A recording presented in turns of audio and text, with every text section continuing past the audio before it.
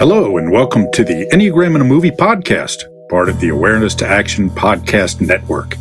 This is the podcast that looks at one film in each episode and uses it to explain the 9 types and 3 instinctual biases of the Enneagram model of personality. One movie, one type. My name is Mario Sakura, and I'll be joined by Maria Jose Munita and Tamer Zanatti. We are the principals of Awareness to Action International, a global consulting and training company that specializes in practical applications of the Enneagram. You can find out more about us and our work at awareness-to-action.com. In the meantime, make some popcorn, sit back, and enjoy the show.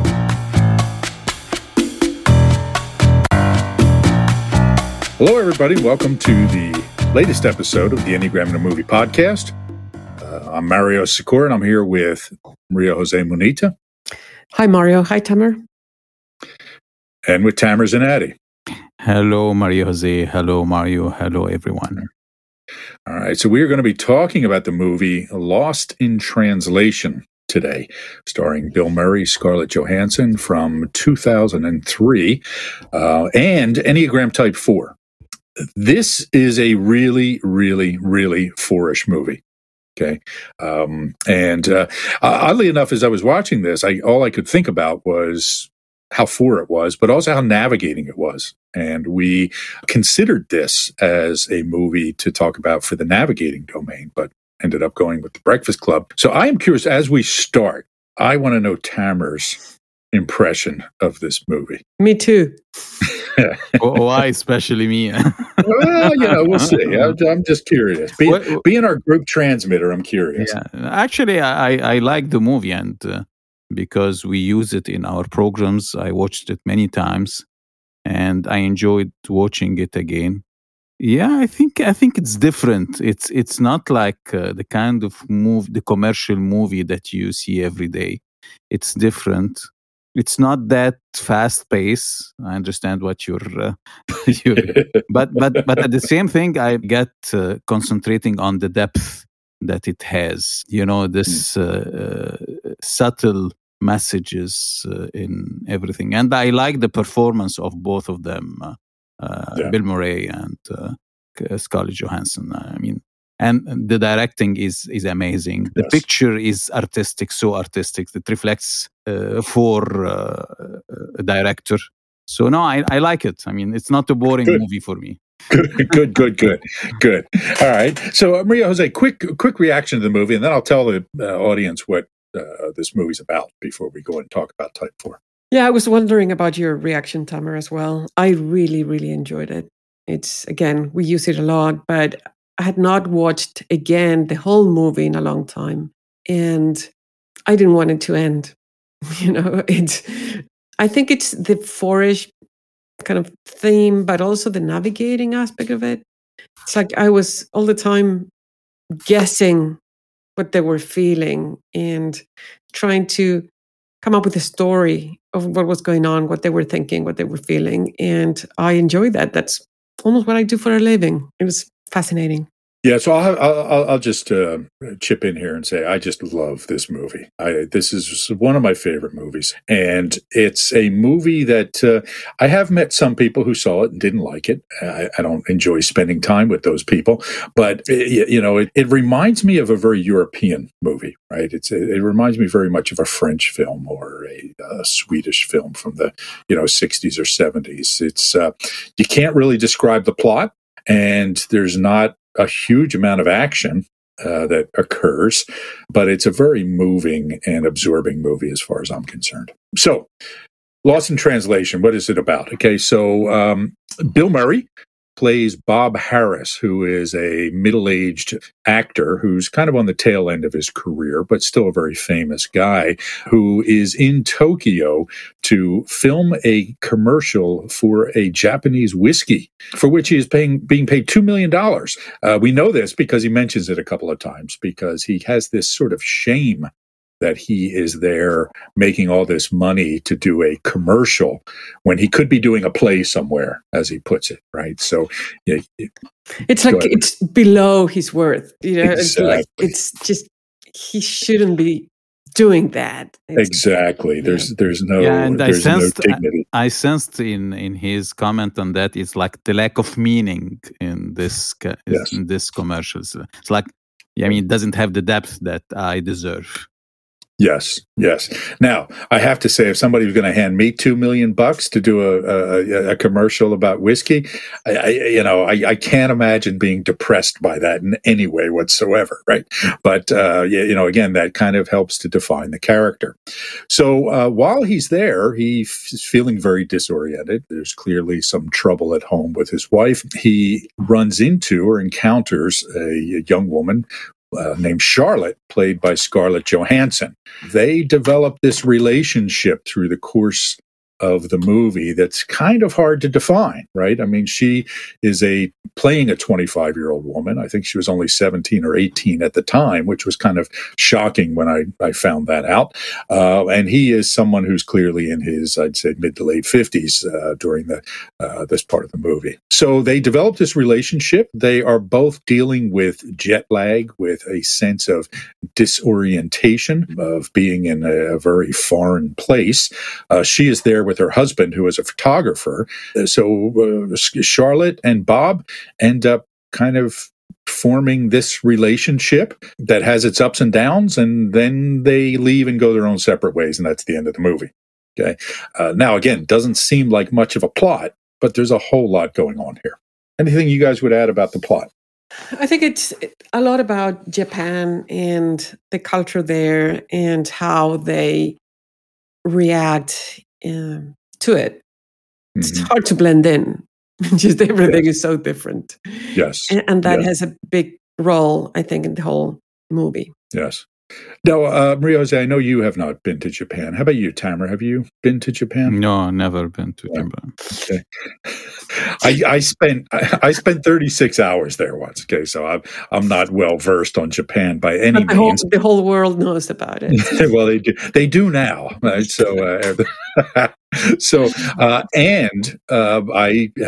I've been to the bar where a lot of this movie takes place. A lot of it takes place at the Park Hyatt Hotel in Tokyo, and I did not stay at the hotel, but I did spend time at the bar, and only because I had seen this movie and loved the movie so much that I go to the bar.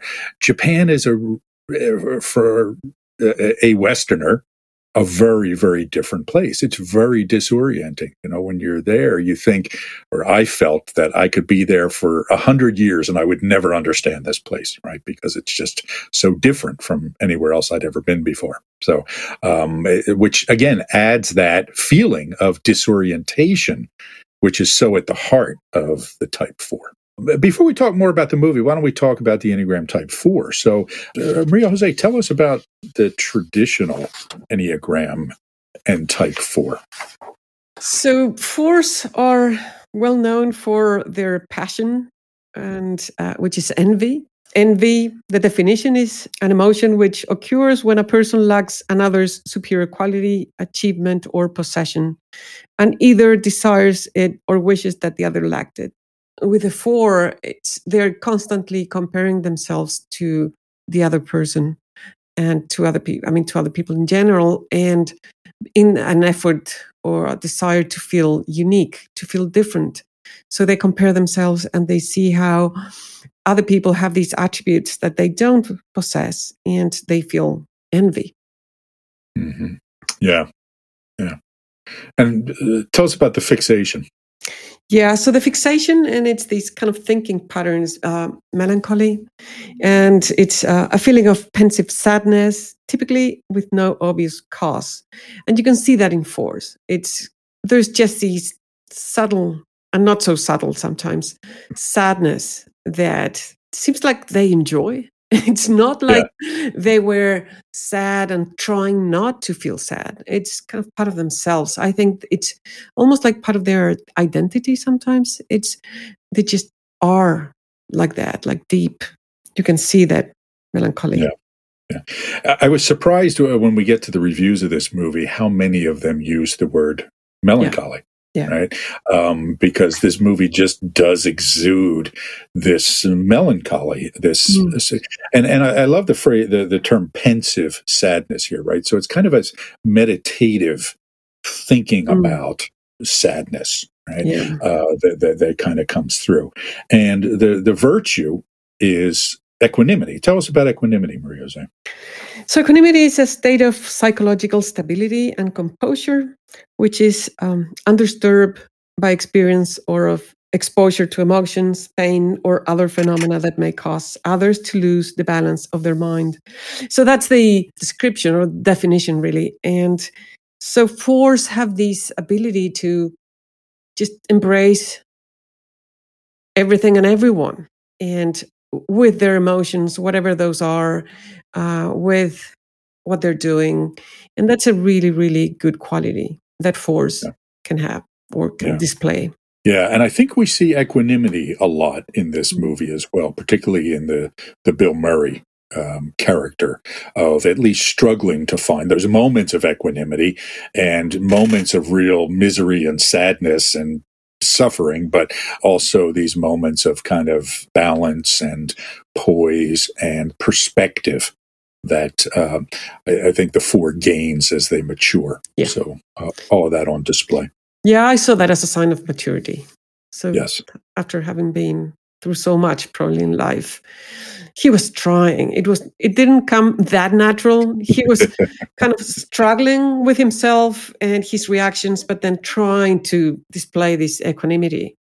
Yeah, and I think this says so much about how the path on growing within our Enneagram style, or managing our Enneagram style, is not moving from one state to another permanently, right? I mean, we're visiting along the way, and so you can see him going in and out of that state of equanimity. So when we talk about the Enneagram types, we talk about preferred strategies, right? And we call the four striving to feel unique, and we talk about how the strategy starts from a place of wanting to feel a certain way, which shapes the way we think, which shapes the actions that we take as we go through life. Tamer, tell us about the preferred strategy of striving to feel unique for fours.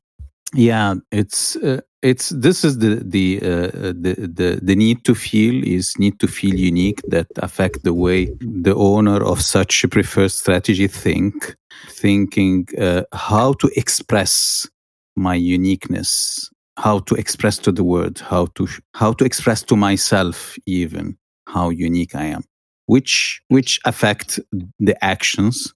And this where you can see this comparison, how different I am from others, or how do I don't belong to this group and maybe belong to this group. This comparison most of the time, how can I make things different, situation difference, products difference, the way I'm speaking, impacting others, just my own unique way. And when this is expressed in an adaptive way, it can be very creative, very giving a fresh perspective of things, finding the beauty in different things, even the beauty in the middle of the things that we don't really notice, and the quality of other people's. But when it's overdone, it can be a kind of rebellious with no need, or it can be of manufacturing uniqueness, manufacturing difference, changing things for the sake of changing them without really the need of that, and maybe losing the perspective that uniqueness is like an innate thing rather than something to be manufactured. Yeah. So, and again, we see a lot of this, particularly in Charlotte, right? So the quest for the four is the big question of who am I? Who am I really? And how do I express that person that I am? So we also like to talk about the connecting points. And so we talk about the connection between point 4 and point 1, striving to feel perfect, and how that is what we call a neglected strategy. And it doesn't mean that fours don't have a perfectionistic streak, because they often do. But it also means that they don't want to follow the rules. They don't want to fit in. They don't want to have the same expectations set on them that they might put on other people. And the other connecting point is striving to feel connected, which is what we call the support strategy. And again, there's a whole lot of this going on, right? So, Tamer, tell us about striving to feel connected and point 4. So it's their support strategy. Sometimes it helped them into connecting to others, understanding, feeling their emotions, and so on. And sometimes it get into feeling, this demandingness. I mean, demanding the others to really respond back to their needs, or their expressing that they are connected to and feeling their uniqueness and so on. Sometimes it's overdone. So this idea of finding my identity through somebody else is really important for Four, right? So they're torn between who am I independent of others, but also what do my connections to other people say about me and who I am? Okay, so very often there's this sort of comparing of themselves to other people, and then a desire, this longing for people that they think are special in some way. Okay, and again, a theme that comes out through the movie over and over again. Okay, so fours are, again, often thought of as these, the stereotype of the four is that they're kind of odd, they don't quite fit in, they dress different, all this sort of thing.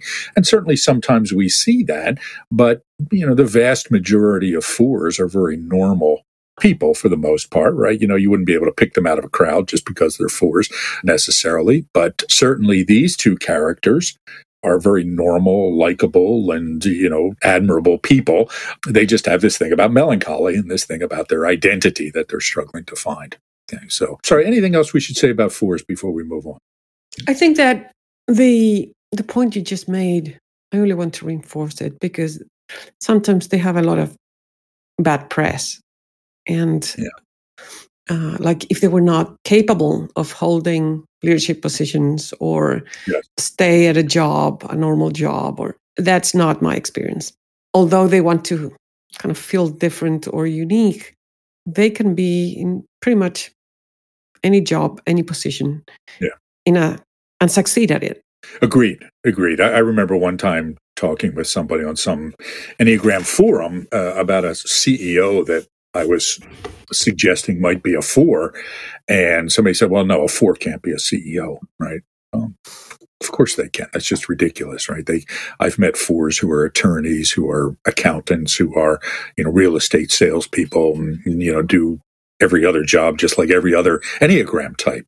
They're not all, like I like to say, beret-wearing, clove cigarettes smoking, beat poets or something. Awareness to Action offers a unique approach to applying the Enneagram professionally with leaders and organizations, as well as for personal development. What makes us stand apart is our Enneagram expertise and focus on understanding human nature. We know people because we see people. And this is a skill set that can be taught and learned. Human nature is complex and simple at the same time. Our mission is to help people see clearly and act accordingly. Why? Because the ability to see ourselves and others clearly and honestly is essential. It enables us to act in more adaptive and useful ways. The multicultural team in Awareness to Action will help you learn tools and practices to become more aware and also to understand and engage people more effectively. Learn more at awareness-to-action.com. Join us at 2021 for exciting learning opportunities. All right, so the movie, filled with fours. Okay, I don't know about Scarlett Johansson. I don't know enough about her to know anything about what her Enneagram type is, but I do believe that Bill Murray in real life is a navigating four, like the character he plays in the movie. There's some interesting things to talk about regarding Bill Murray in a moment. Sofia Coppola also strikes me as very much a four. She is the daughter of Francis Ford Coppola, our friend from The Godfather. When she wrote this movie, it was based on her own experiences of being in Japan. She was doing a press conference or press promotion for her earlier movie, The Virgin Suicides, which is another very good movie. And, this feeling of disorientation and her love of Japan inspired her to do this movie. She had Bill Murray in mind when she wrote it, only found Scarlett Johansson a bit later. Go ahead, Maria-Jose. No, I I have no idea what's Scarlett Johansson's personality type, but I saw one press conference where he's kind of the other guy who was starring at that movie got asked something, and she got asked if she was wearing underwear with, I think it was the Avengers or something like that. Uh-huh. And she said, "Why do all of them get the interesting questions? You know? And I get the question about my underwear, you know." Now, I would have been irritated by that as well, but it just, this four-ish angle reminded me of that press conference. Yeah, the expression is very four-ish, I mean. Yeah, certainly could be. So a couple of things about the movies, other things. So Scarlett Johansson's character Charlotte, her husband in the movie, played by named John, played by Giovanni Ribisi, is actually modeled on Sofia Coppola's ex-husband, video and movie director Spike Jonze. And the character, what the heck was her name? Kelly, I think, the actress, the blonde actress, played by Anna Faris, is modeled on Cameron Diaz. It's pretty clear that Sofia Coppola is not a big Cameron Diaz fan, you know, so we'll come back to that. Pretty clear that she's still not married. I mean, not still married, because it's... Right. Yes, that marriage did not last, and we can certainly understand why when watching the movie, right? Some interesting tidbits about Bill Murray with the movie. Bill Murray does not have a Hollywood agent. Right, so he has an 800 number, right, a toll-free number that people have to call and leave messages on, if they even know his number, right? He doesn't share it with everybody, and he lives very far from Hollywood. He lives in, I think, South Carolina, Charleston, South Carolina, which is a beautiful city, but again, just kind of a unusual place for a Hollywood actor of his stature to live. And he is known for just kind of showing up at events, right? Kind of crashing weddings and just hanging out, or, you know, going to bars and just liking to hang out with people and talk and entertain them. Again, a quirky sort of guy. And he agreed to do this movie after she chased him down for a year, leaving him messages, finding every friend that she knew him to ask him to do it. And he did not sign a contract. And they had started filming the movie and had already spent a quarter of the budget before he even showed up by surprise in Japan to start filming the movie, right? So a little bit of a quirky guy. And again, it seems odd to say that somebody who's known as a comedic actor would be a 4, because, of course, we'd expect, it must be a 7. He's a comedian, all this sort of stuff. But again, it goes against the stereotype. And I think anybody who has tracked Bill Murray over the course of his life can see the 4-ness in him. I don't know. What do you guys, do you have enough familiarity with him outside of the film roles to comment on that? Yeah, I guess even in Ghostbuster, you can see his, I mean, if you look at his eyes, it's still, I mean, he's producing comedy, but still this, sadness, melancholy, deep look is on his eyes most of the time. So it's like, it's obvious. Yeah, so a quick tidbit, movie history tidbit regarding Ghostbusters. So Ghostbusters was a huge, huge hit, and the movie studio wanted him to do Ghostbusters 2, which he did not want to do, and he had this dream of making a movie out of the book The Razor's Edge in the early 1980s, and it was a book that nobody wanted to turn into a movie. It had been turned into a movie in the 1940s with Tyrone Power, but he said to the production company, if you fund me to make The Razor's Edge, then I will do Ghostbusters 2. And The Razor's Edge is about a guy after World War II who's on a search to find himself. Traveling the world and seeking wisdom as he finds himself. So again, kind of a 4-ish move in my book, right? The movie, by the way, if you can find it, The Razor's Edge, it's an interesting curiosity. The book is much, much better. I'm a big fan of the book. The movie only cost $4 million to make, and it ended up returning a worldwide gross of $117 million, I believe. So it was a small movie, but it was a very profitable movie. The people who made it were happy in that regard. Culturally, it made Scarlett Johansson, right? I mean, it really put her on the map, and she went on to do many things, including being Black Widow in the Marvels movies, which I think is her biggest claim to fame, unfortunately. And it showed people that Bill Murray could act. What did you guys think of Bill Murray's performance in this movie? Amazing. I like it very much. I mean, he's saying a lot with his facial expressions that are very subtle, with his body language, more than what he says with his words. Maria Jose? He was really likable. I agree with Tamer. And also I think that he managed to perform in a way that showed kind of a sweet angle, but also intensely romantic. So it was, and I don't think it's an easy job. Yes. It was a very textured and nuanced performance. I think it was the best of his career. He was also great in Rushmore, a very, very different character, but I think that's his other top thing. And of course, he had a cameo role in Zombieland, to tie us back to our last episode when we talked to Tom Condon about zombie movies, Zombieland with Woody Harrelson and the guy that played Mark Zuckerberg in the Social Network, are guys running from zombies, and they end up at Bill Murray's house. And but Bill Murray is not yet a zombie, and they end up hanging out with him. But then Bill Murray, playing himself in the movie, decides to dress up like a zombie and scare the other people. And of course, they blow his head off. And there's the famous line from the movie is, "Man, you killed Bill Murray." So anyway, just a little tie back to our previous episode through our love of zombies. All right. You love zombies, Mari. Yeah, you missed our conversation with Tom about that last time. I did. But yes. I think we should do like an extra episode of these podcasts with this the Enneagram in a movie zombie edition. Right? Zombiegram. We have the Zombiegram episodes. All right.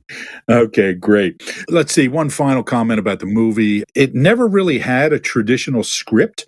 When she wrote what served as the script, it was really just a series of sketches, and a lot of the movie was ad-libbed, particularly the Bill Murray parts, which you can certainly see in places where the people around him are doing anything they can to not laugh, right? Like at the hospital, there are the two women in the back laughing, and on the elevator, people are trying not to laugh, and the scene in the sushi restaurant with the black toe, he was clearly ad-libbing there. And also, a lot of the movie was shot kind of guerrilla style, meaning that they would just say, "Hey, this is a cool place. Let's shoot here."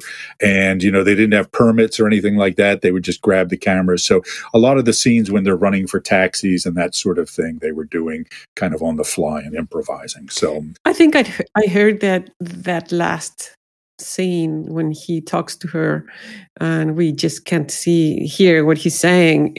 Was improvised as well. Yeah, it wouldn't surprise me, and it's and it just goes to show you how a good improvisation can really have an impact, because that, I think, is an incredibly powerful ending to the movie. So yeah, only a director would do that. I mean, all of these improvisations, yes, unscripted shooting. Yes, yeah. Yes, it was just kind of, let's see what happens here, and off we go. Okay, so we're going to continue talking about the key scenes in the movie. And I think what I'd like to do, there are a few scenes that we pulled out to discuss. And I think also, kind of like we did before, part of it is about relationships. So we did with Jerry Maguire. But I think the first, again, as we've experienced with some of the other movies, it's kind of hard to stop some of these scenes and say, okay, well, this scene captured 4, and then it stops talking about 4, because just so much of the movie it was illustrating 4-ness, right? But let's talk, the first 20 minutes or so. So go ahead, Maria. Yeah, it's when I looked at the scenes that we were supposed to kind of discuss here, I was like, I don't want to stop there. I mean, there's so many other things that are interesting and 4-ish. So, it doesn't matter. Yeah. Yeah. So they're coming. He's coming from the airport. That's the first. No, she's in the hotel room first. Yes. So a very, I guess, kind of a bit of a controversial opening scene with Scarlett Johansson, a close-up on her rear end laying in bed, wearing pink underwear. Pink transparent underwear. Pink transparent underwear. And, and I think that was Sofia Coppola's idea to show the vulnerability, the emotional vulnerability of the character. It certainly established that. And then they cut to Bill Murray coming in from the airport. Now, just a couple of little nitpicks here. And Maria Jose, you're going to tear into me on this one, but he's actually going the wrong direction on that street, right? So the direction he is heading on that street is leading away from the hotel rather than toward it. But and you know it because you've been there, right? I have walked down that street, so so you needed to say it. I needed to say it, but there's, I just had to. I'm showing off a little bit, man. So, but yes, you need to leverage those 36 hours you spent in Japan the best you can. Yeah. So. But again, you're getting this feeling of disorientation, so he's clearly sleepy. He's clearly not sure where he is. There's all this neon lighting and the driving on what we would say is the wrong side of the road.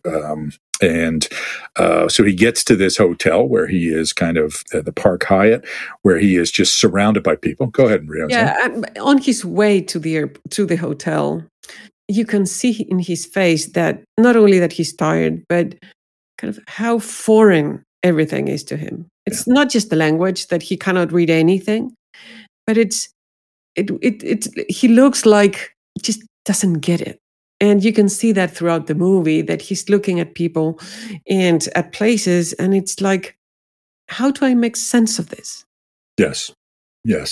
And there's an evolution in him and his understanding of the place, right? Because later we'll see there's this scene where he's calling home to his wife after they're out with Charlie Brown and friends, and he's talking about all these cool things that he did and all these places that he saw. So you can tell the place grows on him. A big part of it is because he wants to stay longer to spend more time with Charlotte. Again, I think there is a real kind of sense of, okay, I'm feeling okay now as it goes on. Let's see. So also some of the things that are set up in the beginning, he is making a commercial for Suntory Times Whiskey, which is a big whiskey producer in Japan. Oddly enough, when I was there, they did not have Suntory whiskey on the menu at the bar where the movie is filmed. It was really quite disappointing and, odd, I felt, but what are you going to do? All right. So it also sets up that his relationship with his wife is a little, shall we say, strained, I guess, because if you remember, he's in the lobby and they hand him an envelope with a fax in it. Can you imagine it was only 18 years ago that people were still sending faxes to each other? But the fax says something along the lines of, well, you missed your son's birthday, but don't worry, I'm sure he'll be fine, right? Kind of thing, which is this little kind of stab in the heart from his wife. We'll see this theme of sort of a disconnect between him and his wife throughout the movie. We also see Charlotte's lack of identity be on display in the opening scenes. What did you guys see regarding that? So there was this CD that she was listening to, and I don't know if it was in the first 20 minutes or not, but it was like a soul surge or something like that. And yes.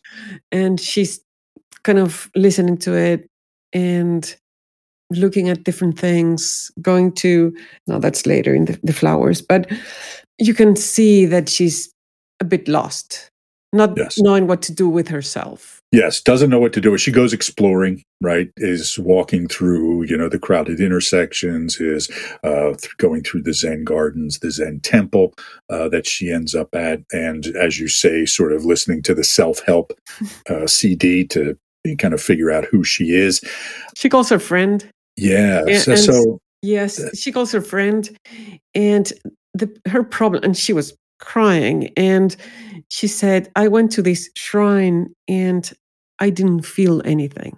Yes. And to her, that was shocking or terrible. It was the worst thing that could have happened to her, not feel anything.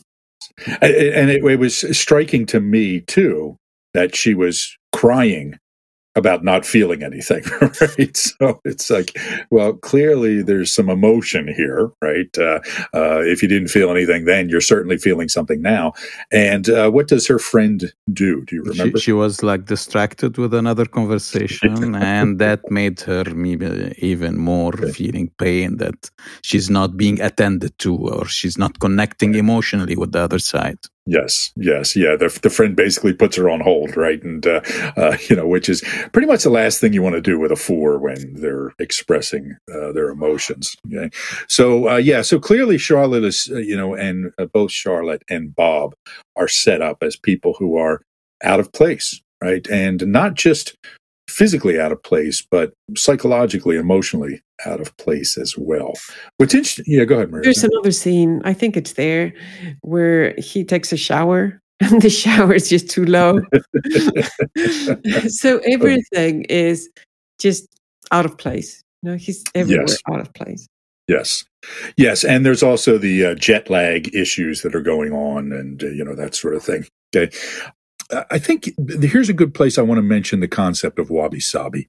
Okay, so wabi-sabi is an aesthetic from Japanese art that, again, permeates this movie, right? And when we talk about 4s, when we teach the 4 in our trainings, we often talk about this idea of wabi-sabi. In Japanese aesthetics, wabi-sabi is a worldview centered on the acceptance of the transient and imperfection in life. Okay, so a lot of the Japanese arts have this quality in it. The ikebana, the flower arranging that Maria Jose mentioned, is certainly focused on this.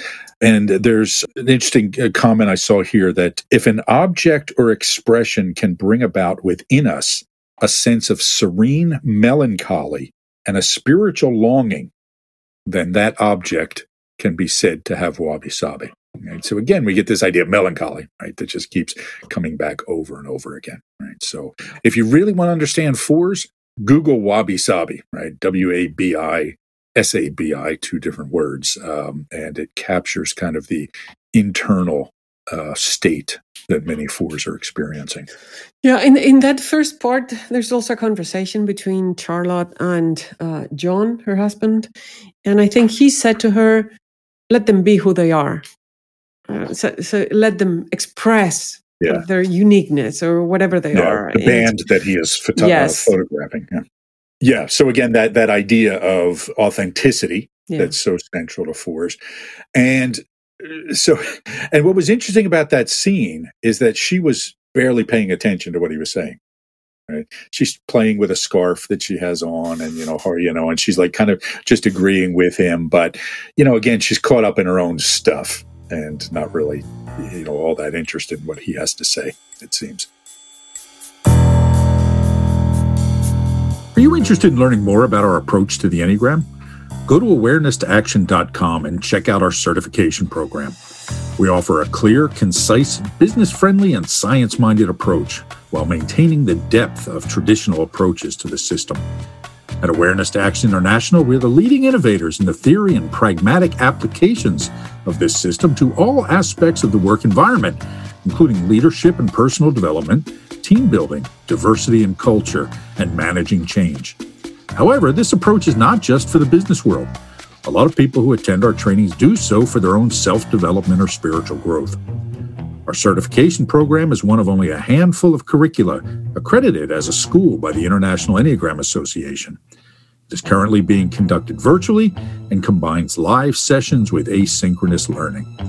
Again, find out more at awareness-to-action.com. The final thing, I guess, in this section of the movie is the lip my stocking scene that happens. Tamer, why don't you tell us about the lip my stocking? This is the escort lady that has been sent, I guess, by the producer of the or the owner of the whiskey company. Yeah, they don't quite say. Yeah, but so they it's say the guy's someone name, related but- to the advertising he's shooting. So he's sending him like a kind of compliment, an escort lady, and she's talking in English and saying "lip my stocking" while she means "rip my stocking." Yes. And a bizarre thing happens that she started to do movement, and he got even bored by what she's doing, rather than being entertained, which is the objective of the whole thing. So Yes, it was. and it shows that element of Four that not really interesting in the ordinary. So the guy is sending him something very ordinary. I don't know, Tamer, if that's ordinary for you, if that event is ordinary for you, I want to hang out with you some more. But, no, I mean, the thing is that although it looks funny for us, I mean, it was expressed by the director here. It's like he's feeling bored even with that. So yes, bored, disoriented. He's trying to get away from her. Yeah. She's writhing on the floor. She tackles him, and all the lamps get knocked out, and the scene sort of fades away. Maria Jose, anything you would add to that? Yeah, and not to that scene actually, but I think there was this scene where the first scene when he was shooting the commercial, and the director speaks in Japanese, like for 2 minutes, and then the translator, the interpreter, yes, says like 3 words, yes. and the guys just cannot understand what's going on. And I guess that's, one of the reasons why it's called Lost in Translation. But he again seems so out of place, and it felt to me like he's selling his soul for these 2 million, like doing things that are just denigrating. Yes. And so the whole thing, trying to follow, kind of go with the flow with the director and all of that, feels painful. So there's 2 of those scenes, right? One is the video that they're doing where he turns to the camera and says something. And then later there's one where it's still pictures that they're taking. And so it was interesting. I don't know if you quite caught this, but again, these were ad-libbed scenes. Okay. Sofia Coppola, the director, was standing, in the back giving directions to the guy playing the photographer to give to Bill Murray. And so at first he tells them to be Roger Moore. Roger Moore. Yeah, Roger Moore. Yeah. And so, James Bond 007. Now, what's great about that is that Roger Moore is like the grossest of the James Bonds, right? For any James Bond purist, you've got to either be a Sean Connery guy or, again, I got no time. Are you going to tell me that Roger Moore was the best James Bond? Again, we're not hanging out together, right? So that she threw Roger Moore at him was just perfect, right? Because again, it was like, ooh, how gross. And even when she mentioned the Rat Pack, even though they were saying Sinatra, the Rat Pack, even though they were talking about Sinatra, the instructions she was giving were more Dean Martin, okay, which again, the second tier of the Rat Pack as far as anybody's concerned. So again, just this idea of authenticity kind of sneaks in that way as well.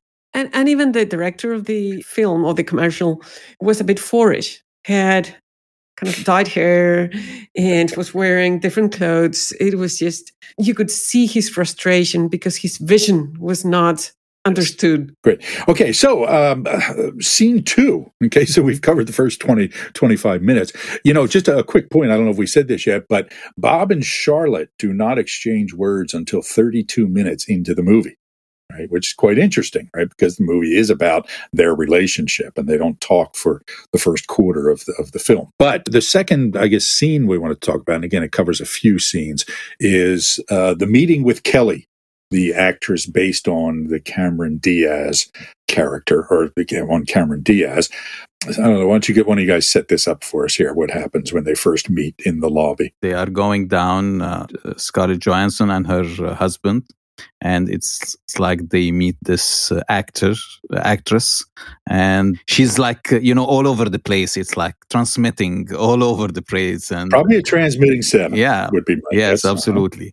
And it's like a conversation between both Scarlett Johansson's husband and the actress.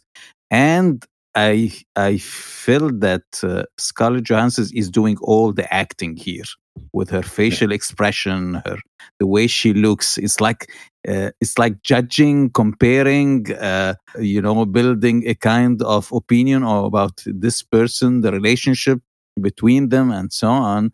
And not saying anything, completely not saying anything. They keep on talking about very shallow things. I like the way that you're photographing. You are my best photographer. I'm here. I have the worst BO. Yeah.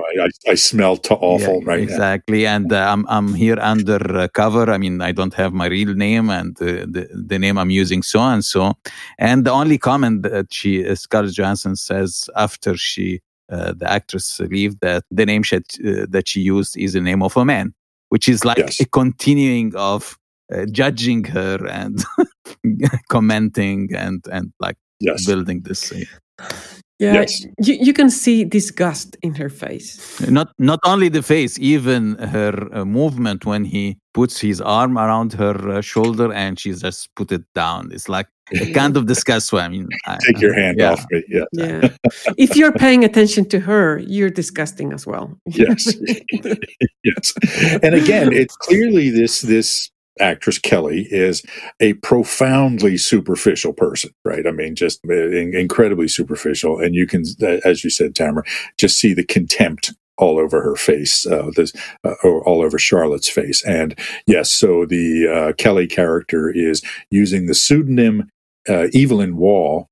She pronounces Evelyn Wall, which is a man whose name is Evelyn Wall was pronounced, so there was this mockery going on there. Now, they encounter each other a couple of more times because a little bit later, Kelly is giving a press conference and Charlotte is kind of walking around outside of the press conference just listening. And again, it's this mind-numbingly stupid things that she's saying. And self-referencing, because they're asking her about Keanu Reeves, and she says, "Oh, well, we have the same dog, we live close by," and it's all about her. She cannot say anything about him. Yes. And finally, I guess the final encounter that comes to my mind between the two of them is a little bit later when they're all in the bar in the evening. So Charlotte, John, and Kelly and a rapper of some sort are having a conversation, and Kelly will not let any of the conversation not have to do with her, right? So there's just, keeps steering it back to her. And as soon as anybody's not listening, she bursts in and talks about, oh, you have to try this cleanse, right? With that kind of stuff. So this is where Scarlett Johansson starts to turn to Bob as a diversion, right? She sends over a little cup of peanuts. Go ahead, Tamer. Yeah, I see the character of Kelly is written in a way that describes how four are looking at other people if they are not deep enough. I think this is the way that Sofia Coppola is expressing the lens of four when they look at people that they are not deep enough. Yeah, no, I agree. It's like mundane or shallow or just not uninteresting.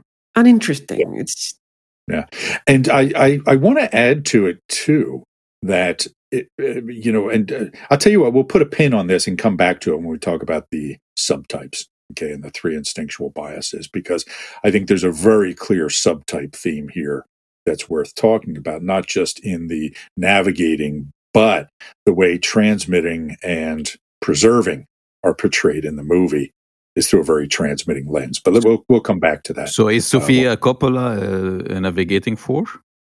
She certainly strikes me as one. Yeah, I mean, I'm not sure, but she certainly strikes me as one. Mm-hmm. So the next scene, I just have to mention the part where the Kelly character says that her father was anorexic, right? She was, everybody accused her of being anorexic, but she wasn't, but her father was. And Cameron Diaz's father really was a prisoner during the Bay of Pigs invasion in the early 60s. So that's lifted directly from her. It's really a direct attack at Cameron Diaz in the movie. Okay, so next part. So Bob and Charlotte become friends, and Charlotte invites him to go out on the town with some local friends of hers. And and before that, when they're at the bar the first time, they talk about his life crisis and getting a Porsche, and she tells him that she studied philosophy and that she just doesn't know what to do with her life. She doesn't know. She's not sure about what she's going to do next. So you can see that they're both looking for something. Yes, he's there hiding from his wife, disappointing his kids, making $2 million when he could be doing a play. She is trying to find herself, 25, and all this sort of stuff. So, yes, absolutely. And the thing I like about this is how completely unimpressed she was that he's a movie star, right? That he's a famous guy, and she's just like, yeah, whatever. She's just kind of, making fun of him as just some other guy having a midlife crisis, which is. And the other thing that they said was, should we leave the bar and then leave the hotel, leave the city, leave the country? And it's this sense of the four that they just don't belong to where they are. Yes. And they were happy to leave everything behind because it just wasn't their place. I think also something is happening here is like the sense of connection that we are at the same level, we are at the same depth. I mean, we don't feel that we belong here, but we feel, belong to the context, but we feel that somewhere we are in sync, somewhere we are reaching certain depths. So there is kind of connection happening here. Yeah, it's interesting as I'm just sitting here thinking how it's almost as if we don't want to leave any scenes out because every scene is just so descriptive of the four. One of the ones that just flashed to my mind was this throwaway scene of him golfing. Right. So, there's a day where they're both kind of off doing their own things and he's golfing, but it's not just him at a golf course. He's in the middle of this beautiful scene with, in front of, he's silhouetted in front of Mount Fuji. It's just staggeringly beautiful.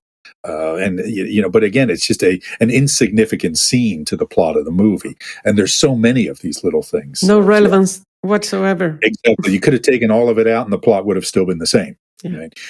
So again, this movie really is a meditation, the beauty and, the impermanence and all of these things. Okay. So, okay, so they get together. He's wearing this really bright orange camouflage shirt, gets a little embarrassed, turns it inside out. They have a little bonding moment. They go out and meet her friend Charlie Brown, who is named. Yeah, and they shared that they both have that CD, Soul Search. Right. Yes, he listened to it as well. And so they go out on the town. And at first, he's clearly feeling uncomfortable, right? He's much older than all these people were. They're all, speaking Japanese, and when they speak English, it's very heavily accented. You can see him gradually becoming more and more comfortable as he gets to know people. And then there's that scene where he's sitting there talking to the guy who's speaking to him in French, right? The Japanese guy speaking to him in French. And again, it just adds this other layer of disconnection, because there wasn't any indication that he understood French, but they're talking and he seems quite happy by this point. I think that they both felt kind of comfortable, even if they were out of place, because I guess fours navigate the world feeling a bit out of place anyway. And it was as if they were there with this other group of misfits, right? Yeah. One of them was, talking, was a surfer and, a photographer and this and that. And, so it was this kind of band of outsiders almost that they felt very comfortable with. Then this kind of weird fight breaks out with Charlie Brown and the bartender, and they start shooting at them with an air rifle, and they have to run and flee and go through all these arcades. And, there's just this chaos that happens, and they end up at a karaoke bar, which I thought was an interesting scene. You guys first, before I share my thoughts. Tell me about your reaction to the karaoke. Again, they were happy to be doing those things, although a bit uncomfortable. The songs played there had a message as well. There was one that it said, "I was afraid to be a simple guy." It's kind of the worst nightmare of a four. And then I'm special, so I'm not going to sing it, but that's what it said. Yeah. I think it was showing the overwhelming, disorientation of this, the karaoke culture with the state that both of them, they are feeling lost. It's like, a crescendo of bringing this really highlighted and being seen, the sense of loss. So the music, Marie-José alluded to some of it already, but again, very four-ish movie. Charlie Brown is singing the Sex Pistols, God Save the Queen. Sex Pistols, a very angry, probably transmitting four-ish sort of band. And then Bob starts singing the Nick Cave song made famous by Elvis Costello, What's So Funny About Peace, Love, and Understanding? And again, the lyrics are indicative. As I walk through this twisted world, searching for light in the darkness of insanity, I ask myself, is all hope lost? Is there only pain and hatred and misery? Right? But each time I start to feel like this, there's one thing I want to know. What's so funny about peace, love, and understanding? Again, it's that trip to equanimity that we see in the four, right? This suffering and pain. And when I ask myself, is that all there is to it? I go and find these other qualities, which, again, a nice message for the four. The song that she sings is The Pretenders, Brass in Pocket. And yes, Marie-José, you caught the part about I'm special, right? I'm going to make you notice. I'm going to use my arms, going to use my legs, going to use my style, going to use my sidestep, going to use my fingers, going to use my imagination. Because I'm going to make you see there's nobody else here, no one like me, and I'm special. Again, Chrissie Hynde, very much a four, lead singer of the Pretenders. And then finally, the last song that they do is Roxy Music's More Than This, which, Brian Ferry, the lead singer and the kind of the soul of Roxy Music, very much a four, very much the four sort of mindset. And it's after this song, or while he's doing this song, that they have their first kind of look at each other that really, I think, tells you the complexity of their relationship. Do you guys remember anything about the way they looked at each other during that scene? Well, they were singing, or... Well, he was singing More Than This. Yeah. Intense. It was intense. Absolutely right. It was, you could tell there was this connection. And this is, again, one of the, the things about the movie, right? What exactly is this relationship here, right? They're both married. There's never any kind of infidelity in the film, I guess, at least not technically. But, are these people friends, or, are they in love with each other? What's going on here? After the karaoke, they find each other in a small room, which I don't know what that is, but she was there smoking, I think, and he sits by her side. They share the cigarette, and she puts her head on his shoulder, and that's it. Yes, it's just, how can nothing else happen, and it doesn't. It's just like that. Yes. So it's maybe more powerful than if something else had happened, and if they had kissed or something. It's just that tension. I think it's quite vivid and strong. Good. Tamer, anything to add on that part? Well, I mean, the look is like multi messages. I mean, it's like maybe even contradicting messages at the same time. So the look, they looked at each other's.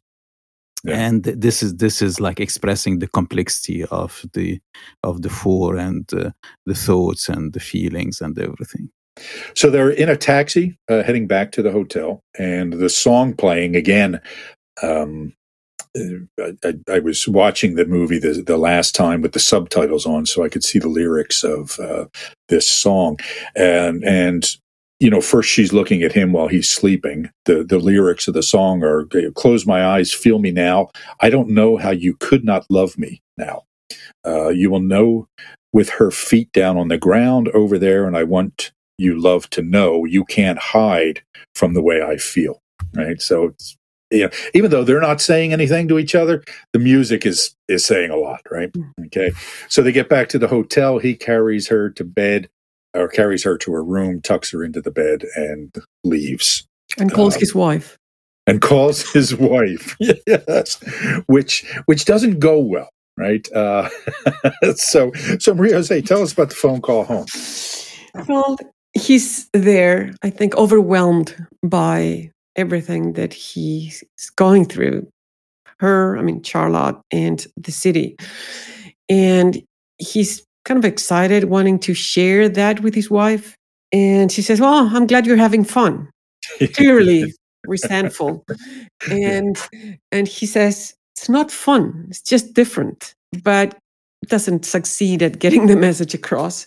Right. And he hangs up and kind of regretting having done that. Well, he said that was a bad idea. Yes. When he hangs up the phone. And, up until this point, the relationship between them had been he would get these odd faxes, that were always kind of little jabs at him for, being inadequate as a father and husband. She sent him a bunch of carpet samples and asked if he liked the burgundy one, and they all looked to be burgundy to me. I don't, and so yes, so it was a very awkward call home. Next scene is the La Dolce Vita scene. So what was the hospital scene? Before Yeah, you mean what was the purpose of that? Or, no. When was it? Did we go through? Earlier in the movie or later in the movie? Yeah, I think later. I think the hospital scene was later. Yes. Okay. Right. So it's after the scene where they are in his room watching La Dolce Vita, The Sweet Life, on television, and they have this conversation where she is, talking about not being able to find herself. I don't know what I want to be when I grow up. I tried to be a writer, but I hated everything I wrote. I tried to be a photographer, but it was all stupid. I'm a mean person, all that sort of things, right? So she's trying to figure herself out. He says, don't worry, you'll figure it out. And then she asks him about being married. Yeah, before that, when she says that she's mean at everything, he says, mean is okay, but I don't think he believes it himself. But that shows that equanimity again. I think that trying to kind of make room for all of that in a really, really gentle way, but not sure that he's applying that to himself. He's almost talking to himself there. Tamer, anything you were going to say on that? Well, I guess this whole scene of watching the movie and then the discussion after that is like giving the message of each one of them finding their own identity with regards to what's happening around them. Looking at their life from a different perspective, comparing notes. She is at the beginning of life and he's somehow in the middle, and it's like trying to find out whether there is something that I can learn from your experience or not, and he's expressing it. So it's the whole conversation is digging into who am I, how am I relating to other systems in my life, my identity, what do I do, and so on. And I think it's a very interesting conversation. She asks him about marriage, too, if marriage gets easier, because she's been married for 2 years. He's been married for 25 years. And his first reaction is no, it doesn't get any easier. And then he says, yeah, it does get easier. And, and he kind of jokes that you sleep a third of your life. So that knocks, 7 years off the 25 right away. But he makes, again, an interesting comment that demonstrates equanimity. The more you know who you are and what you want, the less you let things upset you. Right? Which again is, the fundamental message for the Four. Right? Once, the more you become comfortable with who you are, the more you know who you are, and you stop searching for this manufactured uniqueness that Tamer mentioned earlier, the more peace you have inside. Just again, one quick note on that scene. When the scene ends, they kind of fall asleep together on the bed. He's laying kind of straight and she's curled up, and they form a four on the bed. If you look at it. Go ahead, Maria Jose, you're making a face there. What were you going to say? Just seeing a pattern that might not mean anything. Patternicity. Yeah, of course it doesn't mean anything. I'm not suggesting it was a secret message from Sofia Coppola that this is a movie about fours, but I just found it interesting, and that they are in the shape of a four there. And I think one of our students pointed that out during one of the trainings one time. Okay.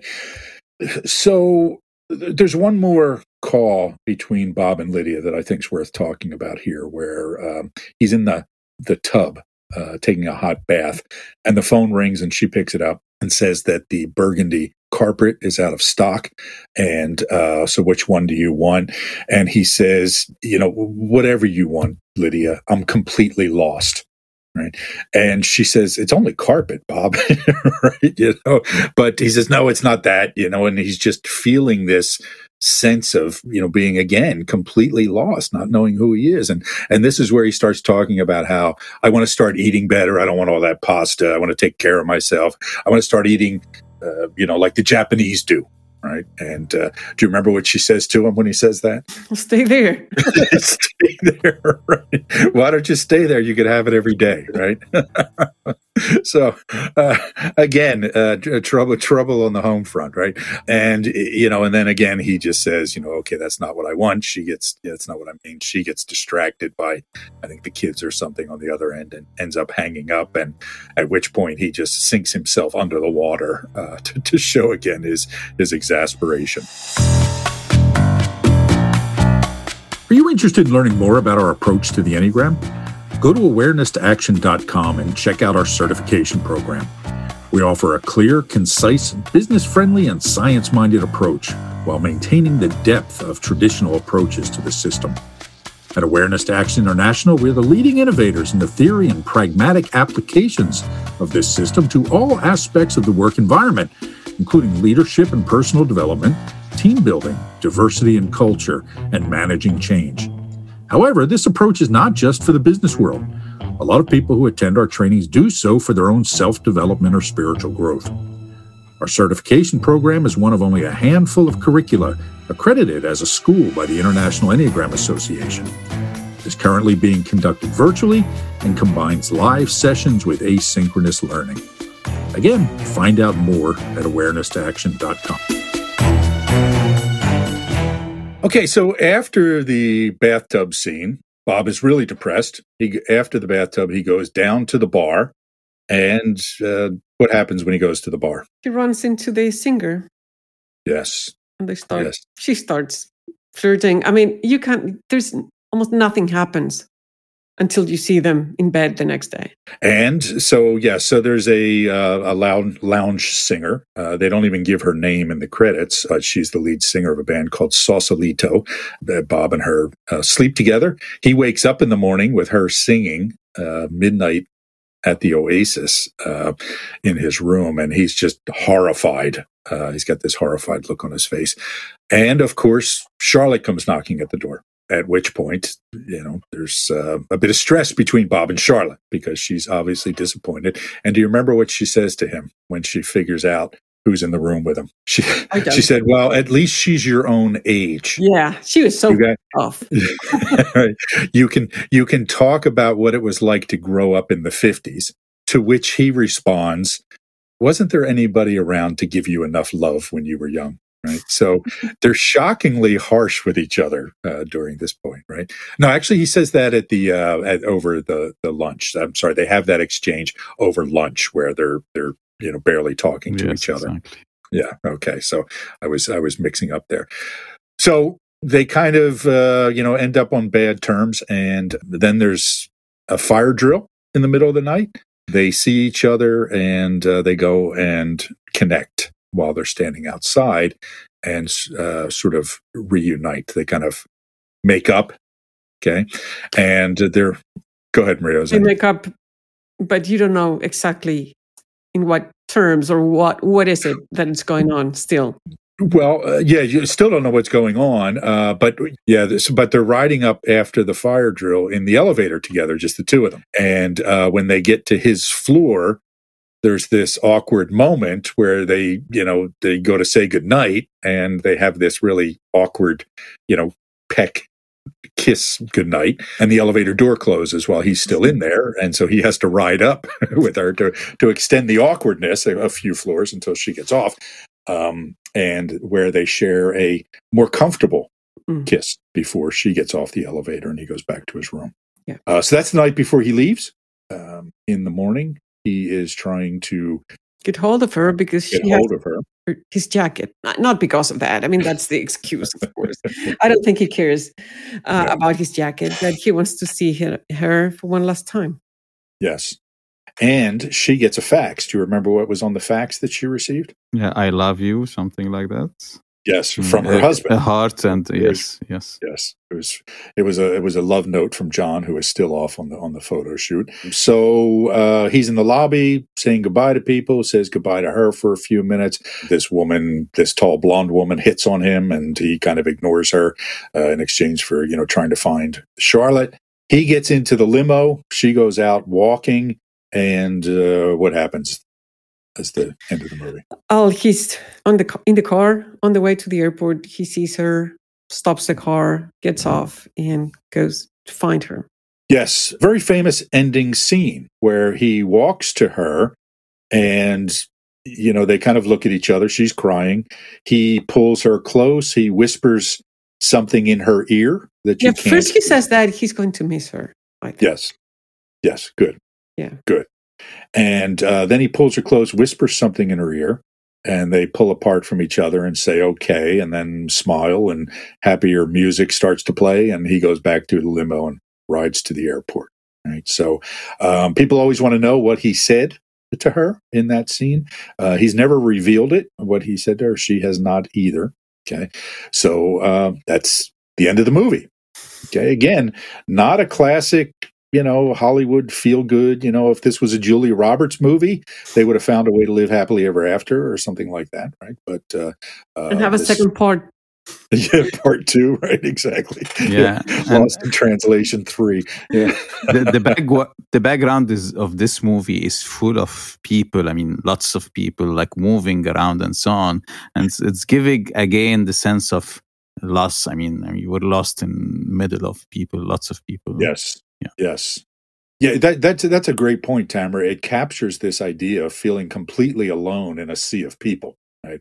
Tokyo, from what I understand, I believe, is the largest city in the world, 35 million people. Right, which is twice the size of Cairo, which is a crazy big city. More than twice the size of New York. So it's a huge city, and again, there's this feeling of isolation that is there. So one final thing I wanted to talk about was the subtypes, okay, and the instinctual biases. So I think we're probably in agreement here that both of these characters were navigating fours, correct? Yeah. Okay, good. Yeah, absolutely. Correct. There's all these kind of looking at the environment, at the landscape, and understanding, figuring it out, but then not joining. They only joined that group of weird people, Charlie Brown and that crowd, that they felt comfortable with, I think. Yes, the other group of misfits, right? Yeah. Which is where the navigating fours often feel most comfortable, right? With people who are, a little on the fringes as well. As we said, and for those of you who have not listened to the Breakfast Club episode, navigating is what other people will call the social subtype. So there were a few transmitters in this movie. I identified, let's see, Kelly for sure. Yeah. Kelly for sure. Yeah. The Johnny Carson of who we haven't talked about, oddly enough, the Johnny Carson of Japan. Maria Jose, do you know who Johnny Carson was?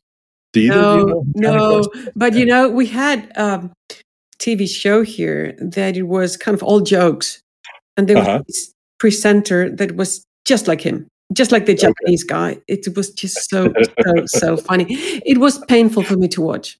It's like, how can someone embarrass himself in that way? Yes. And feel comfortable with it. Yes, a quite over-the-top transmitter in that character. So for those of you who don't know, Johnny Carson was the host of The Tonight Show for 30-plus years in the United States. I think he quit in the early to mid-1990s, but very, very famous TV personality in the United States back from the 60s until the early 90s. And this guy was I guess the closest Maria Jose that I think of who's the guy that does Sabado Gigante? Don Francisco. Yeah, there you go. Okay, so all right, so Don Francisco. Don Francisco. The transmitters in the movie do not come off that well, right? I mean, they're not portrayed in a positive light. Even the singer from Sausalito, right, is not portrayed very well. So you've got John Kelly, the singer, and the Johnny Carson of Japan, which again is not a surprise given that it was such a navigating movie. No, that I also saw. I mean, we've discussed how kind of charged it was all the time, but it was like the transmitting repressed in the movie. It wanted to come out, but it was constantly repressed. Transmitters would let it go, but the main characters just didn't. Yeah, so we talk about the transmitting domain as the zone of inner conflict for navigators, and that's what Maria Jose was talking about, is this internal conflict about some of the elements of the transmitting domain. So tell me about preserving in the movie. Did you capture any preserving at all? No, they didn't eat. Almost. Right. Yeah. They didn't sleep. Right. The rooms were a mess. Didn't care about the home, kind of. Yeah, not much. Yeah, so there was this complete indifference to the preserving domain, except for the one scene where he started talking about how he wanted to take care of himself and, not eat pasta and eat Japanese food kind of stuff, right? And again, that is something that I could certainly relate to as a navigator, that every so often you start to say, you know what, I really need to make some changes, and I'm going to do this, and I'm going to do this, and I'm going to do this. But and it stops at that. But you don't. It stops right there. Exactly right. So again, I thought the movie even captured the pattern of expression related to transmitting extremely well. Yeah. What else do we want to say about the movie before we wrap up here? Anything? No, I just think that, and we've said it, but this is not about exactly what happens. It's how it feels what happens. And that it's fourish. Yeah, that's an interesting point, because the movie was all about feeling, right? It was, there's not a lot of exposition. There's not a plot to speak of. It was all just pure experience. Yeah. And, there's one review here. I don't know if you've read it before, but it says, I can never remember the plot, but who cares? The emotional through line is crystal clear. Yes, absolutely right. The reviews do capture that feeling. There's another one here that says, very much a mood piece. The film's deft balance of humor and poignancy makes both a pleasurable and melancholy experience. So again, for me, we talked about this too, and we talked about the two and Almost Famous. It gave me an appreciation for fours that sometimes I can forget to have, right? I mean, this is one of the values of doing this endeavor here, of looking at the Enneagram types through movies, is we start to see, oddly enough, the humanity embedded in each of these personality styles. And this is why we wanted to talk about these movies through film, because art captures those things that we don't always see in real life, but we know are there. For me, this really spoke, as well as any movie I can think of, to what's at the heart going on at point 4, the Enneagram. Yeah, and I'll say as well, this specific movie is giving us the opportunity to look at the world from the eyes of a 4, the director. So it's like, how does a 4 see the world? It's not only seeing the 4 from the outside, but also seeing the world from this perspective of a 4. And I think it's a very interesting thing. Well, thanks, guys. This was fun. We'll look forward to the next movie next time. I'm not going to give away what it is. Again, we might have a special surprise in store for the next movie, so we'll hold on to that. This has been the Enneagram in a Movie podcast with Mario Sikora, Maria Jose Munita, and Tamer Zanatti. Thanks for joining us. We'll see you next time. Cheers. Bye-bye. Bye-bye.